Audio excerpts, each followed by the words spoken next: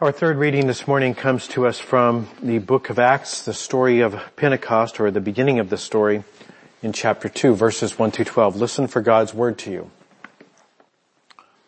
On the day of Pentecost, all the believers were meeting together in one place. Suddenly there was a sound from heaven like the roaring of a mighty windstorm, and it filled the house where they were sitting. Then what looked like flames or tongues of fire appeared and settled on each of them. And everyone present was filled with the Holy Spirit and began speaking in other languages as the Holy Spirit gave them this ability. At that time, there were devout Jews from every nation living in Jerusalem. When they heard the loud noise, everyone came running, and they were bewildered to hear their own languages being spoken by the believers. They were completely amazed. "How can this be?" they exclaimed. "These people are all from Galilee, and yet we hear them speaking in our native languages. Here we are, Parthians, Medes, Elamites, people from Mesopotamia, Judea, Cappadocia, Pontus, the province of Asia, Phrygia, Pamphylia, Egypt, and the areas of Libya around Cyrene, visitors from Rome, both Jews and proselytes, Jews and converts to Judaism, Cretans and Arabs. And we all hear these people speaking in our own languages about the wonderful things God has done."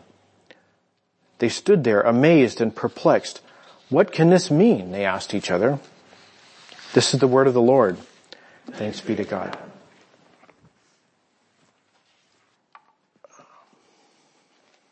Well, today, as I mentioned, is Pentecost, and Pentecost is the celebration where we remember the beginning of the church. The story of the church really begins with Pentecost, and that's what we're going to look at today. And we celebrated, as I mentioned, some of us are so old and dusty we remember the old thing about wearing red. I'm dwelling on that more than I should, but I remember when I was first a Christian, everyone in the church was wearing red and I felt awkward because I didn't. And now today I'm feeling awkward because I am. And so I just feel awkward too much. So I need to just let that go. But we wear red, we put up red decorations and so forth. We maybe the carpet came from a red thing, I don't know, but we have red because we remember the flames of Pentecost, and we remember Pentecost because it is the beginning of the church. But to understand its significance, you really have to read the whole rest of chapter 2, or really the whole rest of the book of Acts. Some people have actually called the book of Acts the Acts of the Holy Spirit, or the acts of the Holy Spirit working in the apostles. So to understand the significance, you really can't stop with the part we read. But really the question for us is, what is the significance of Pentecost for us today? And partly the answer is the same thing, because the church still has the same mission. If the church was given birth on Pentecost, it is still here today. And as the church, we have the same mission that we had on Pentecost, which is to bear witness to Jesus to the ends of the earth and to make disciples wherever we go. So we have that. But as we look in other documents in the Bible, we can find different accounts and different stories that give us dimension and add some color and clarity to the significance of Pentecost. We heard, for example, earlier from the book of Ezekiel, that long passage where God promised to put a new heart in us. And so that's an example of one of the things that we get where we understand the significance of Pentecost. But another place we see that is in the book of Genesis. So what I want to do is look at the book of Genesis, because as we look at the story of Pentecost in light of the story of the Tower of Babel, we will see that God has done something truly amazing, and it actually offers us great hope for our own lives and for the work of the church in the world. So what I'd like you to do is get out the scriptures and turn to the passage of the story of the Tower of Babel. So it's in chapter 11 of the book of Genesis, and it begins by telling us about the good old days. You know how stories often begin, back in the good old days. It says, at one time, back in the good old days, all the people of the world spoke the same language, and they used the same words. This is the same, this is the way so many stories begin. Back in the olden days, everything was wonderful, and then things got worse. And that's what's going on in this story. It's telling us why things are bad now, and the answer is because they used to be good, and now they're worse. How did they get worse? Well, because the language changed. But as we read the story, we'll see it's not really about the language. The writer of Genesis is not really concerned about the fact that people in Mesopotamia speak a different language than the people in Egypt. He probably couldn't care less. What he is concerned about, though, is to teach us something about how problems in the world affect us, how the things that we would look at and say, why is the world so messed up, to understand where that comes from and what is the significance of it. So, what is the significance? Well, we read about these people who settle in the land of Babylonia. It says the people migrated to the east, they found a plain in the land of Babylonia, and they settled there. Now, if the Bible had a soundtrack, at this point, the musical cue would go, bum, bum, bum, right? Because there's an ominous character to that sentence. And the reason is because of what we just heard a few chapters back in chapter 1. God has told the people what he wants them to do. And they don't want to do it. They say, we want to become famous and be kept from scattering all over the world. But God has told them that back in the garden, God told the people in their innocence, he said, be fruitful and multiply, fill the earth, and govern it. So what the people who have settled there, they're saying, I like the part about governing. Dominion, I'm all over that. But the part about being scattered, I don't like that. So what they're saying is, I want the benefits that God offers and none of the obligations. So they want dominion without obedience. And maybe that's a sermon for another day, but maybe some of you look at your own life and say, that's really my problem, is I want the dominion part without the obedience part. But I want to move on and talk about this in the context of Pentecost. So what do? They want the dominion. They don't want the obedience. They want to settle down here. So what are they going to do? They're going to start making bricks. They make their bricks and they harden them with fire. So, and it goes as a little side note, because the people in Judea would have been puzzled by this. They did not make bricks out of mud and bake them. Instead, they used stone. So they said they used bricks instead of stone, and tar was used for mortar. And there's a lesson there. If only you had bought up all the land 3,000 years ago, you could have got that tar, built the first petroleum distillery, and you could be rich now. But unfortunately, they used it for mortar. So, what did they do? They said, come, let's build a great city for ourselves with a tower that reaches into the sky. And that's quite an accomplishment, really, because for us, we think of a tower as something that goes straight up. For them, a tower mostly went sideways because it was a big heap of bricks. So what does that look like?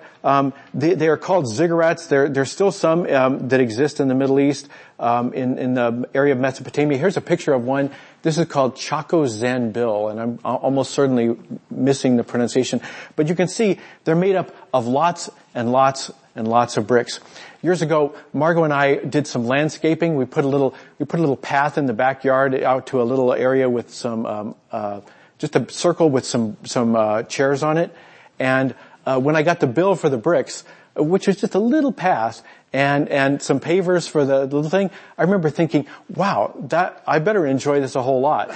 And they didn't just settle with one dimension, right? They don't just have a flat path going out to a circle. They've got an area they're covering, and then they're going up. And in fact, they went way up. I don't know the height of Chaco Zanbil, but one of the ziggurats that scholars tell us about was called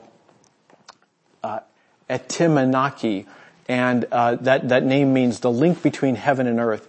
And it was 300 feet high.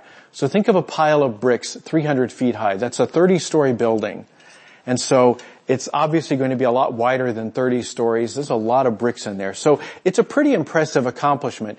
And what they would do up at the very top of this mound of bricks that they built is they would put a little temple. And a temple is a place where heaven and earth are supposed to touch. So this temple, this temple at the top of Etimanaki, is the link, they said, between heaven and earth. And we can be pretty impressed. Now to us, we're not as impressed as we ought to be because we live in an age of high-rise buildings. We have skyscrapers. We have air travel. We hear them buzzing overhead all the time. We have space flight. So we can say, well, yeah, 300 feet, that's not all that impressive. But in the ancient world, particularly when you had to make a bunch of bricks out of mud and bake them, that's quite an accomplishment. So we could kind of say, yeah, that's the tallest building around, for miles and miles. In my little world, that is far and away the biggest thing I know of. So yeah, I can see that's practically up to heaven. Yeah, so I can see that. But is it? Is it the link between heaven and earth? Well, the writer tells us the answer immediately. He says the Lord came down to see to look at the building and the city and the tower the people were building. The Lord had to come down. This is not a comment on the Lord's vision. It's not that he needs a new correction. It's that he is so far up that in order to see this thing that they claimed connected earth with heaven, God has to come way down. Because no, they have not come anywhere near God. So the comment here is that actually their ambition to build this city to heaven has failed already. They are not in a place where they can complete it. But what does God say? God says, the people come, look, he says the people are united and they all speak the same language. After this, nothing they set out to do will be impossible for them. So, what is God going to do about this? Well, God tells us. He says, come, let's go down and confuse the people with different languages. Now, there's a little play on words here. In the Hebrew, the language comes out, it's almost rhyming when the people say, come, let us make bricks. That sounds almost exactly like the Hebrew for, come, let us go down and confuse them. So the verbs sound very similar. And so essentially what's going on is they're saying, come, let's make bricks. And God is saying, okay, that was your turn. My turn is I'm going to confuse you. So God gets the final word here. God, and the narrator tells us that in that way the Lord scattered them all over the world and they stopped building the city. And we can understand why that might be. Some of you remember 20 years ago, something called the Mars Climate Orbiter. Do you remember the story of the Mars Climate Orbiter, why we never got any data back from the Mars climate? We don't know as much about the Mars climate as we wish we did because it didn't work. It got all the way to Mars, but when they deployed it for its mission to survey the climate of Mars, it had a catastrophic failure and it quit working and crashed. And the reason was because one team working on the project was using the English system of measurements and a different team was using the metric system. And so we understand that you can spend $250 million to study something, but if you don't communicate clearly with one another, then your project will fail. Now, I don't know exactly how that works out when all you're trying to build is a big pile of bricks, but apparently it was enough to stop them. So they are frustrated. God has come down to put a stop to the work. He didn't harm them. He just kept them from getting their work done. So, that is why the city is called Babel, because it's where the Lord confused the people with different languages.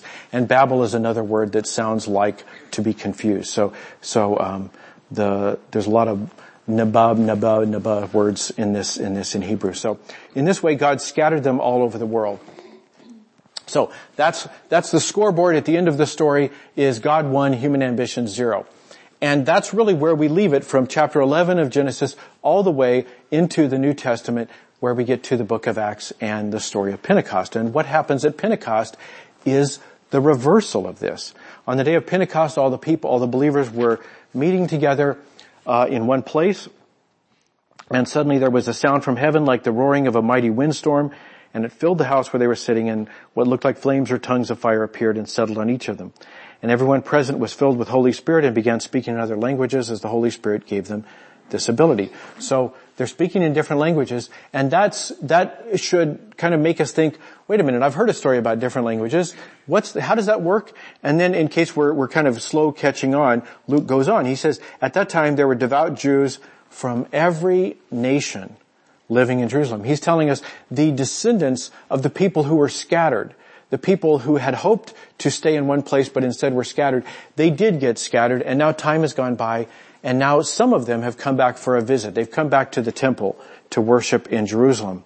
And when they hear the loud noise, everyone comes running, and they're bewildered to hear So they're bewildered to hear their own language being spoken by the believers. And they were completely amazed. How can this be? They exclaimed.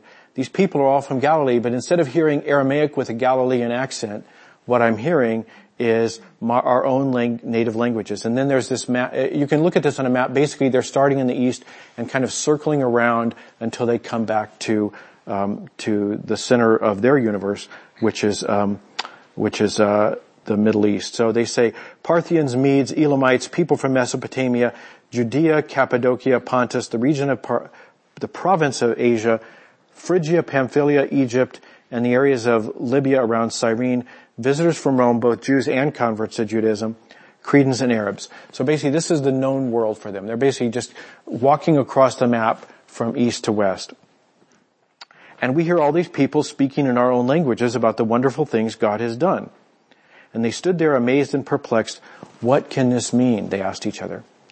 Well, in light of the story of Genesis, the story of the Tower of Babel we read in Genesis, we know what it means. It means a reversal of this curse that God put in the world. Now, like so many miracles, it's not a permanent thing. When Jesus changes water into wine, he doesn't change all the water of the world into wine. He changes enough to signify what his power can do in the world. And in the same way here, that languages still exist, but the ability to be, our curse of being unable to understand one another is reversed. And we can imagine how encouraging this would have been for those first disciples, because just 10 days earlier, when he ascended, Jesus said, wait in the city until the Holy Spirit comes, because you're going to be my disciples in Judea and Jerusalem and Judea and Samaria and to the ends of the earth. And they would have thought, I'm a Galilean. I can't even speak Aramaic the way they do in the big city. I speak it with a hick accent from up north. And how could I possibly go to the ends of the earth? I don't even speak, Turkish or Egyptian. I don't speak any of those languages. How can I do that? And then they do. And they say, well, all right, maybe I can do this. Maybe what Jesus said will come to pass because of the Holy Spirit that has been poured out on us.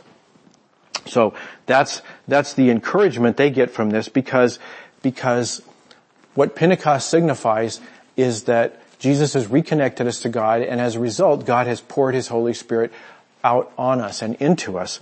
And as a result, because we have the Holy Spirit living in us, God is no longer our adversary. God is now actually our ally. God is our helper. The Holy Spirit, one of the names for the Holy Spirit is the helper. So, what does this mean for us? Well, it's still true today. The Holy Spirit is still working in us. The Holy Spirit is still our ally today. And if you think particularly about the fruit of the Spirit, what does it mean that the Holy Spirit lives in us? Well, if you think of the fruit of the Spirit, the fruit of the Spirit, I'm going to try and get this right. I should have had a slide to cheat, but it's love, joy, peace, patience, kindness, gentleness, faithfulness, generosity, and self-control. And if you listen to that list and you think to yourself, how would that help me? Most of the way it would help you is in building community or in communicating with other people. When you are gentle, when you are kind, when you are patient, these are things that actually build community. And this is why we talk about the fellowship of the Holy Spirit or the communion of the Holy Spirit, because what the Holy Spirit is all about is building unity, building community, helping people communicate. This is what the Holy Spirit enables us to do. And because of that, we're able to not be stymied by the things that stymied those Babylonians. When my children were small, I would read the Harry Potter stories with them, and I was struck that the J.K. Rowling really has one story in her, as far as I can tell. It's miscommunication happens in chapter 2, and then adventures all the way through the rest of the book. And then in the very end, we find out if only they'd mentioned that back in chapter 2, then there wouldn't have been a problem. Harry forgets to tell, or is afraid to tell Dumbledore something, or Dumbledore won't tell Harry, or nobody will find out what's going on with Snape. And so these stupid mysteries happen, and you have to go through the whole book because basically people don't communicate. And really, if you think about it, that's the plot for a lot of movies, a lot of TV shows. It's a lot of humanity. And it's not just in stories, right? We can think of relationships. Think about the last argument you had. If you're such a bad Christian that you actually have arguments with people, let me tell you about some of mine. Where they usually begin is not that we just are in perfect clarity about a subject and we just disagree. Usually what happens when I get into an argument is I thought we were on the same page. And then I discover, no, we're actually on 2 pages. And they are different pages. And that's where the argument happens. It's discovering that we're actually not communicating. And so I think that that's where we find most of our strife in our individual life, in our workplaces, certainly in our politics. You think about how polarized our politics today is, and how does that play out? You know, the way it plays out, as far as I can tell, is mostly people say, here, I've got a solution for this problem. Shut up. Right? And so it's like, I want to deplatform you, right? I see you on Facebook, and so what am I going to do? I'm going to hit block, I'm going to hit mute. Mute if I'm a coward, block if I'm brave, then you'll know I blocked you. I'm going to call up Twitter, I'm going to send a message to Twitter and have Jack, delete your account. I'm going to demonetize your videos on YouTube. I'm going to call up the radio station and say you should be taken off. I want to censor ideas that I disagree with. I think this is what happens with a lot of our discourse today because we don't like talking to people we disagree with. This week I was thinking about purgatory. I don't know about purgatory. I read things, and I think, well, that would solve a lot of theological problems if purgatory existed, but it would create new ones. Theologians have always debated whether or not purgatory exists. Some Christian traditions say it does. Some Christian traditions say it don't. It doesn't. That it doesn't. That purgatory don't exist. So I don't know how to solve that, but I was thinking to myself, if purgatory did exist, the usual picture we have is it's kind of, hell light. And so there's still lakes of fire and sulfur and all the rest of that stuff, but you get out eventually, 10,000 years go by and then you get out, or that's kind of the pop culture understanding of purgatory. And I was thinking, what purgatory should be, if it exists, if I got to design purgatory, what it would be is a place where you actually have to have that conversation that's so painful. I had this image in my mind of Adolf Hitler listening to Mother Teresa. And she's explaining to him, no, you don't understand. Every human being is made in the image of their Creator. They are all endowed with the image of God. And that's why there is no master race. It's why there is no subhumanity. Because we're all made in God's image. And I just picture, 5,000 years, 10,000 years, and eventually something finally stirs in Hitler's head. He says, I was wrong. And so I don't know if that's the way it works. I don't even know about purgatory. But I was just thinking, that painful process of listening until you actually understand the difference. It's like, oh, I thought we were talking about this, but we're talking about that.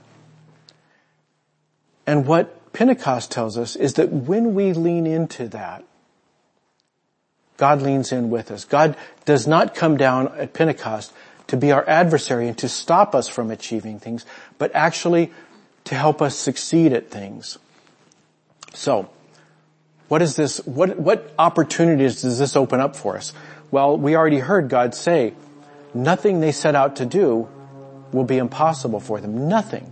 That's a big statement. And God was just saying it about some random Babylonians living out, making mud bricks. God said nothing they set out to do will be impossible for them. And how much more would that be true with the power of the Holy Spirit working in us and through us? So I was trying to think of some of the ways that might play out. If you think about it, in your relationships, those places where you don't have good communication, if you say, wait a minute, hold on, before I blow up, I've got the Holy Spirit working inside me, living inside me, helping me to bring about community and to communicate. I don't have to get into an argument. I can actually take a moment and gain some clarity about what we're discussing here. What would it be like in your relationships if you actually leaned into the power of the Holy Spirit, building community in your life? What would it be like at work?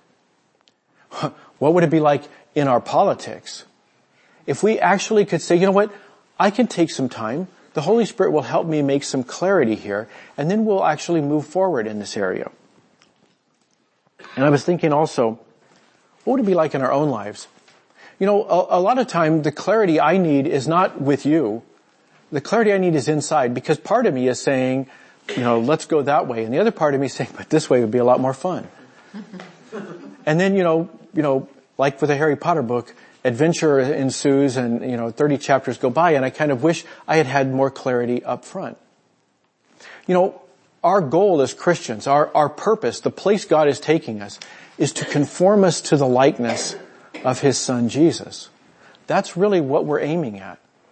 And if you are double-minded, if you ever find yourself having one of those conversations inside and shutting it down before it achieves a real decision, and just kind of floating and going along with the crowd or whatever, the Holy Spirit can help you there too. The Holy Spirit can bring clarity and help you communicate in that inner dialogue in your own life. But I'm particularly interested in what this means for the church, because obviously this is the birthday of the church. This is Pentecost. And so what does it mean for the church? In a sense, that idea, nothing will be impossible for them, is like a summary of the last 2,000 years. If you think of the church, it began as an underground movement, and then it became a minority persecuted religion. And then it became a majority persecuted religion. And then it became the state religion. And then by the Middle Ages, it was the only religion anybody had ever heard of, anyone in Europe. And that was just the course of the church as an institution. But look at what the church achieved during that time. The first public hospitals were developed by Christians. The status of women and children was dramatically transformed. Progress in human rights was essentially the province of the church for most of the history of human rights. In our own era, we've had progress, the elimination of slavery, the development of public education, the civil rights movement of the 1960s and since then. These have all been movements with the church at the forefront. Because what God said is true. Nothing will be impossible for them. So what does that look like for you? Imagine what that would be for you or for our church, for our own church as well as the greater church. If what God said is true, if with the Holy Spirit leaning into us, nothing is impossible for us. Let's pray.